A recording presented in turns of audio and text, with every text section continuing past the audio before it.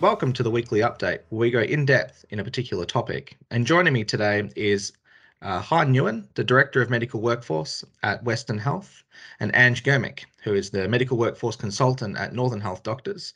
She's currently working across multiple health services supporting the implementation of the agreement. Good morning to both of you.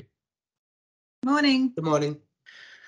So today we'll be working through Doctors' Implementation Frequently Asked Questions. And these FAQs have been derived from our members of the Victoria Medical Executive and HMO Managers Group, and from our HR/IR colleagues that are part of the VHA Reference Group and Special Interest Group. We'll be working through both DIT and medical specialist FAQs today, and we'll start with doctors in training. The first clause we'll be working through, which we'll bring up on screen, is the maximum hours and consecutive shifts clause at clause 33.2. We brought that up onto screen, and just briefly, it provides that maximum hours and consecutive shifts with respect to a doctor's hours of work are not inclusive of periods of on-call, must not exceed 140 hours in 2 roster weeks, or work more than 7 consecutive night shifts. It continues further that where a doctor is exceeded or likely to exceed those hours of work, the doctor must advise the health service as soon as practicable, and the health service will not be in breach of the clause where the doctor applies for unrostered overtime. So Hein, we'll start with you.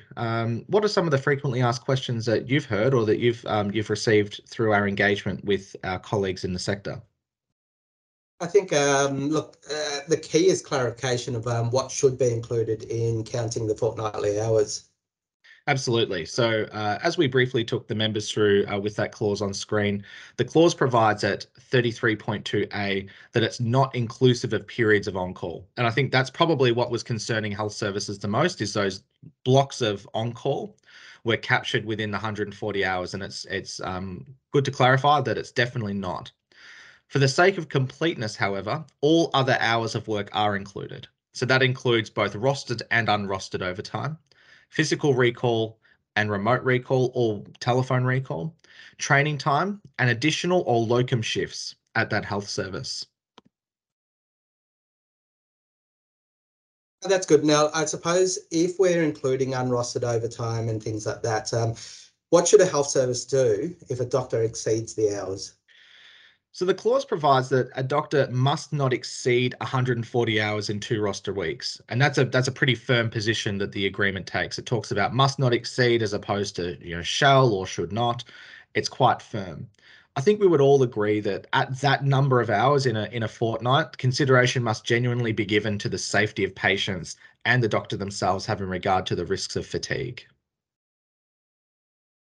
Now, the tricky bit is, again, if I would push it on it, that it's unrostered overtime, it's recall, it's things that we can't control. Is there an obligation for the doctor to inform the health service if they're coming close to the 140 hours in a 2-week period?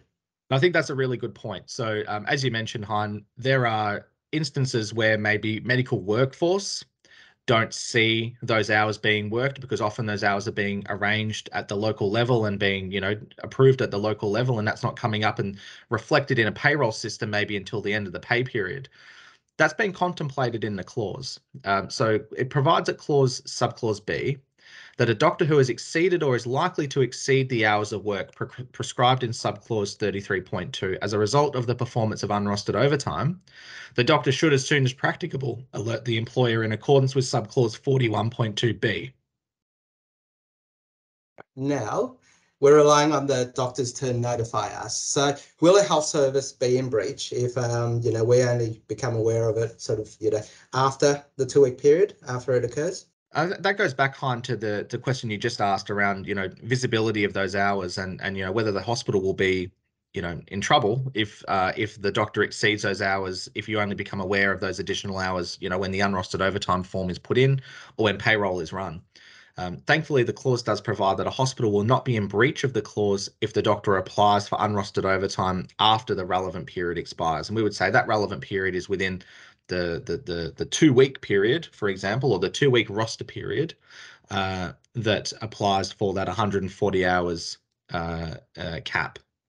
So Hein, that now takes us to the next FAQ, which was around overtime rates for casuals under the Doctors in Training Agreement. And I'll briefly introduce the clause on screen, and particularly we're talking about that members can see on screen. There's a table that you'll see on the right-hand side. It talks about casual overtime rate, and below it has a note that says includes 25% casual loading provided in clause 19.3.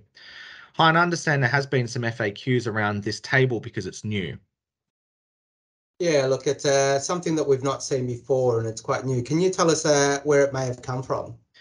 So the table within that clause that we provided on screen was replicated from clause 20.2 of the Medical Practitioners Award 2020. And it was agreed during bargaining that having a table in the agreement is the most appropriate way to represent the overtime penalties that apply to permanent and casual doctors in training. So moving on from the casual overtime, we can talk now about casual shift penalties. And what I'll do is we'll provide that up on screen.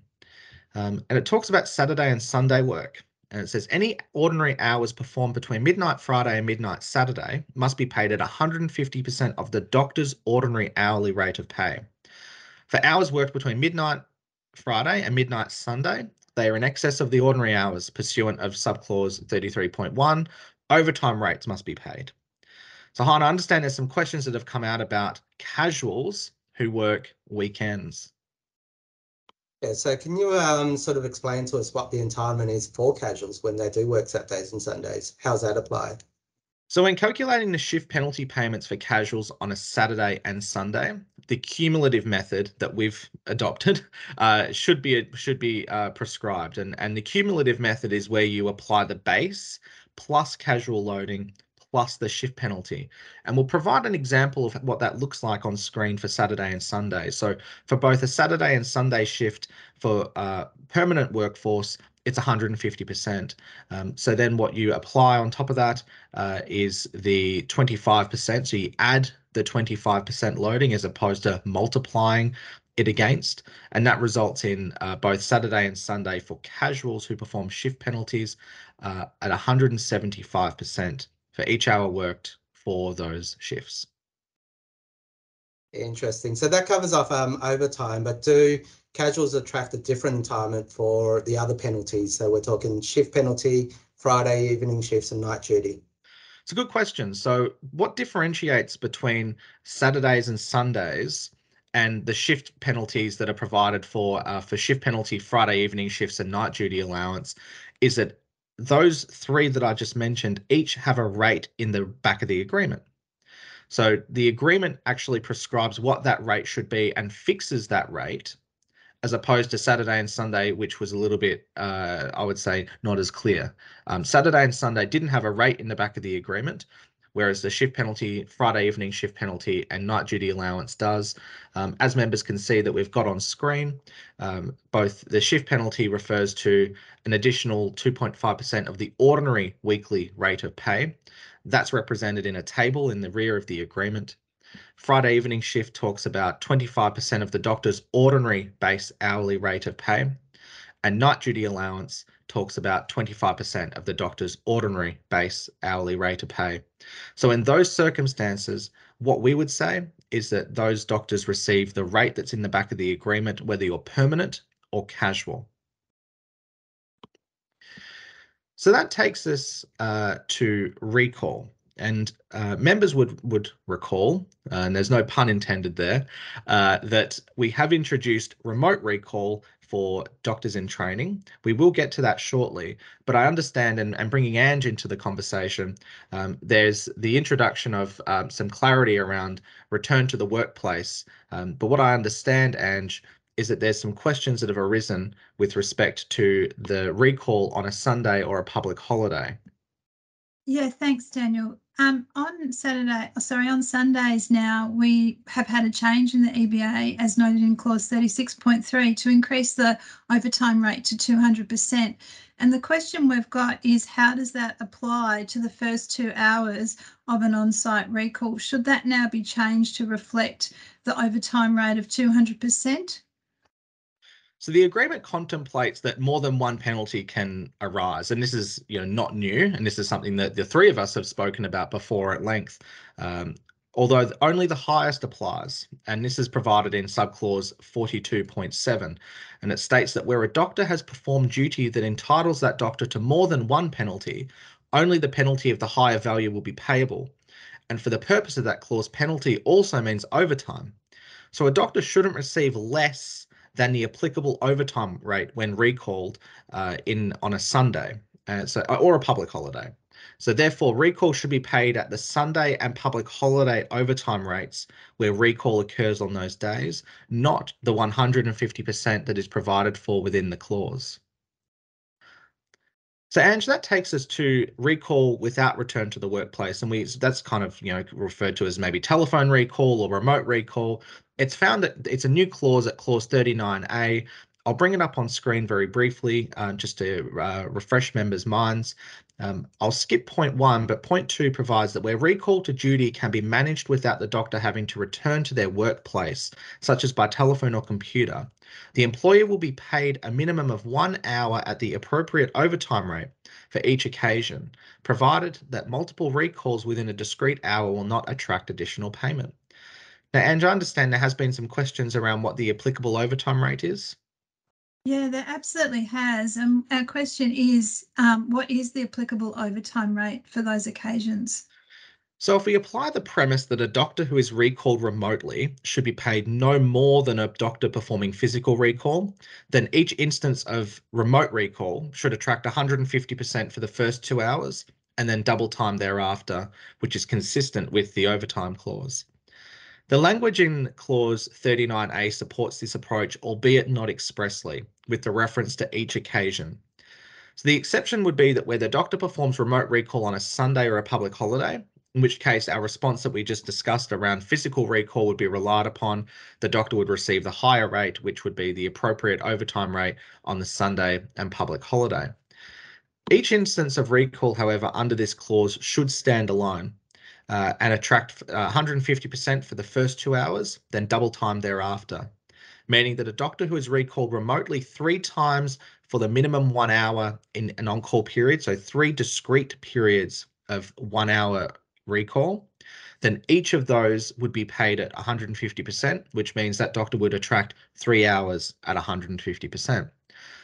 If that same doctor in a different on-call period was recalled remotely once for 3 hours, then they would be paid 150% for the first 2 hours, then double time for the third hour. So Ange, this now takes us to a topic that is hotly discussed, and this is CME. And not a lot changed in the CME space in comparison to the 2018 round of bargaining where the parties undertook a complete rewrite. But there has been an addition around information technology and accessories, which exceeds that which was currently provided under portable technological aids. And I might benefit members by taking them very briefly through that clause. We've got it up on screen. So it provides that in addition to any value of the portable technological aids purchased and reimbursed, a doctor will subject to the terms of this clause be reimbursed for costs for the purchase of information technology devices or accessories up to a maximum value of $5,000 pro rata for fractional specialists from within the amount set out in the clause, inclusive of any applicable fringe benefit tax to be used to support or engage in CME activities. It also continues that for the avoidance of doubt, the total value of the IT device or accessory is $5,000 plus the value of any portable technological aids. And the claim for reimbursements of costs associated with this clause is subject to the reasonability test and necessity test.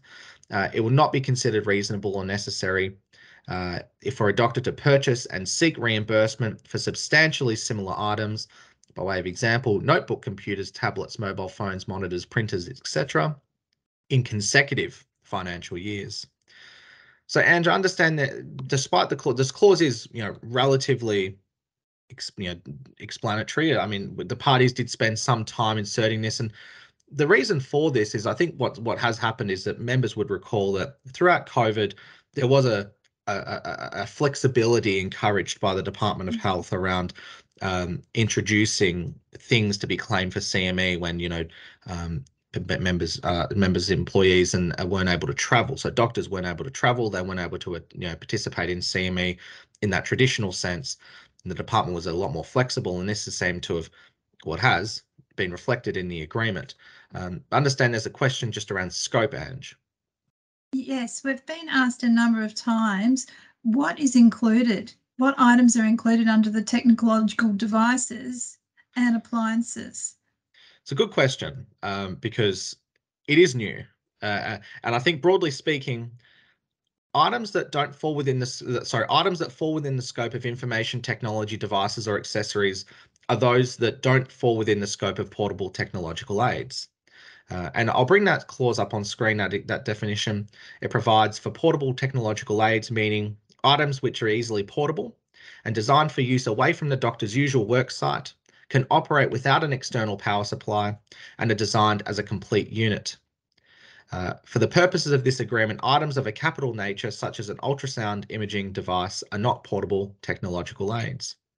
So what that would mean is IT devices, such as desktop computers or desktop screens, would now fall within the scope of CME reimbursable items, noting that under the previous agreement, they weren't portable technological aids, because you can't carry a computer screen and you can't carry a desktop computer around. You have to have it plugged into external power supply. For the sake of clarity, however, you can't use this clause to buy a capital item. So if it's a capital item such as an ultrasound imaging device, we would say that that is not an IT device or accessory. The intent is to capture things like desktop computers, desktop screens, items that previously couldn't be claimed around that IT device and accessory space, that now can be claimed. So that now takes us to what I would say is Ange's favorite topic, which is fringe benefit tax. And can I just say that I have learnt a lot from Ange with respect to FBT. I knew a little bit about FBT when I didn't have to pay tax, when I still had to pay tax, ATO, but I paid less tax before the 2016 change in the FBT rules for public health. So I had to undertake a crash course on that. But FBT in the context of claiming items of such nature as, desktop computers, laptops, screens, iPhones, iPads.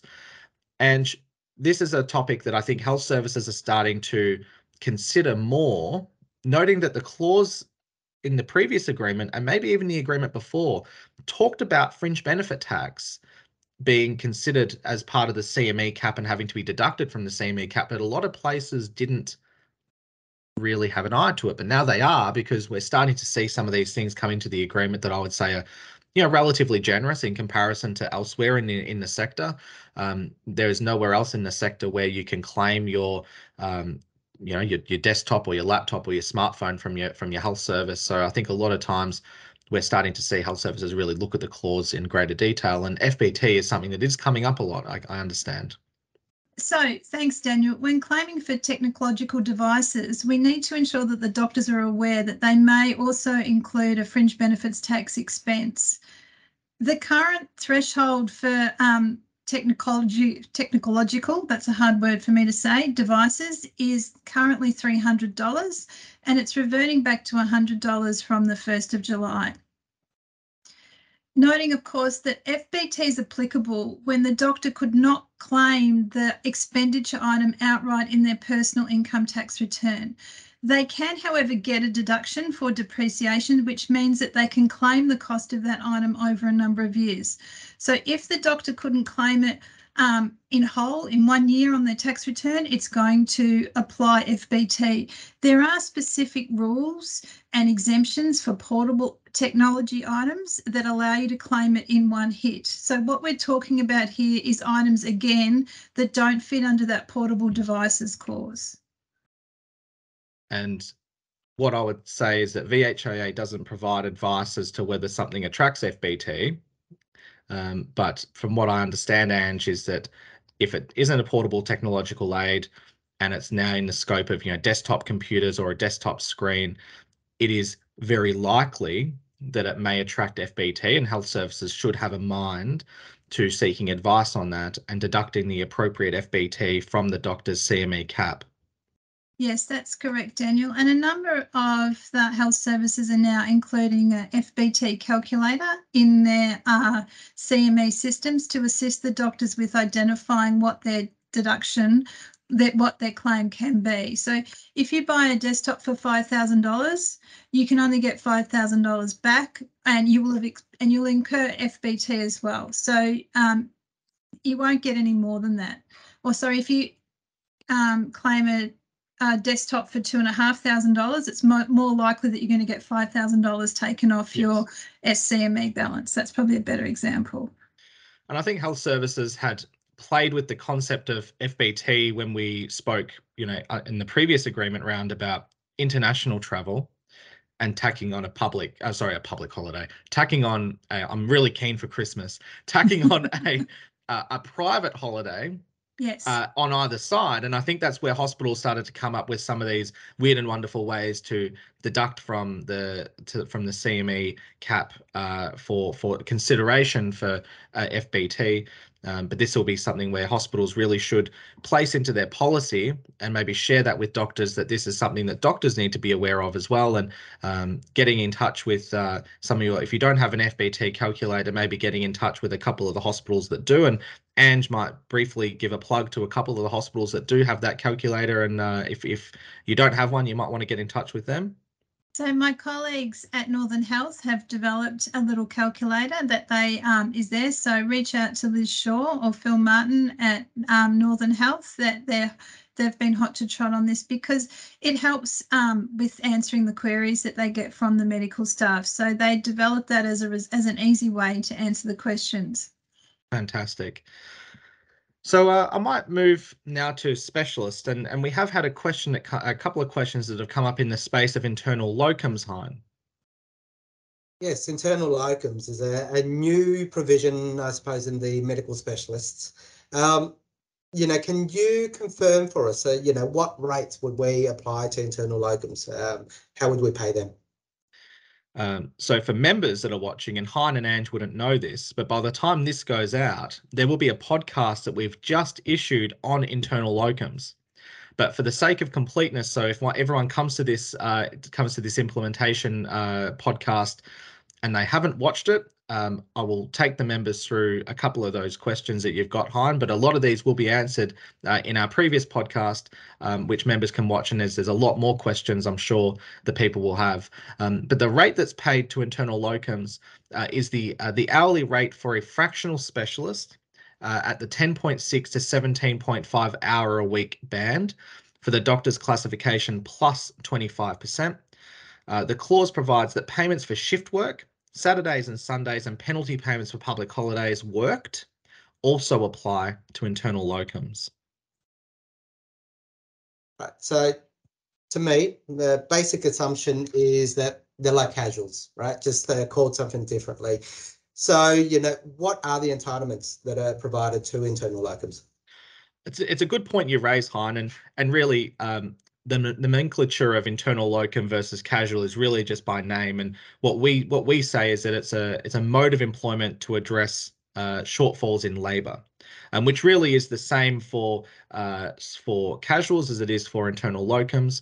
But what entitlements are provided? So the clause provides at subclause F that except where expressly excluded, an internal locum will be entitled to receive allowances prescribed by Part F of the agreement. But there's also a list of terms that don't apply at G, and these are on screen for those that are watching. It provides that annual leave, paid personal leave, paid compassionate leave, paid family violence leave, absences on defence leave, CME leave, clinical support time, notice period before termination, and special disaster leave do not apply to internal locums. So those cover off largely those leave things. What about what other entitlements are excluded from internal locums? So internal locums are entitled to things like CME support. So locums do get CME. They do get unpaid personal leave for carers' responsibilities because that's derived from the Fair Work Act. They do receive unpaid family violence leave, which again is derived from the Fair Work Act, the same as unpaid compassionate leave. They also receive unpaid pre-adoption leave. They also receive parental leave, but there are some eligibility requirements that they would need to meet. And they also receive unpaid ceremonial leave. So Hein and Ange, that takes us to the end of the FAQs for this morning. It's important to note for members that this is only part one of what we would anticipate is at least a two-part series. There is a number of other questions that we've been working through with our friends in the Victorian Medical Executive or the HMO group or our reference group, which will necessitate a further implementation podcast in early 2023. But I did want to thank you both for joining me this morning. It's been fantastic to have both Hein, your support and your input through bargaining, and Ange has been absolutely critical to us being able to field queries from the sector. Ange does a lot of work across multiple different employers and is able to give us very positive support live in time. So it's great to have people from the ground like Hein and Ange join us this morning. Thank you both. I hope you have a fantastic Christmas. Ange in particular, who is going away tomorrow morning. So by the time this is released, Ange will already be out of the country. And that's not representative of how concerned she is about the reception that will be received by the advice she's given this morning. But thank you both for joining me. And I look forward to for you joining me for part 2 in early 2023. Thank you both. Thanks, Daniel. Thanks, Daniel.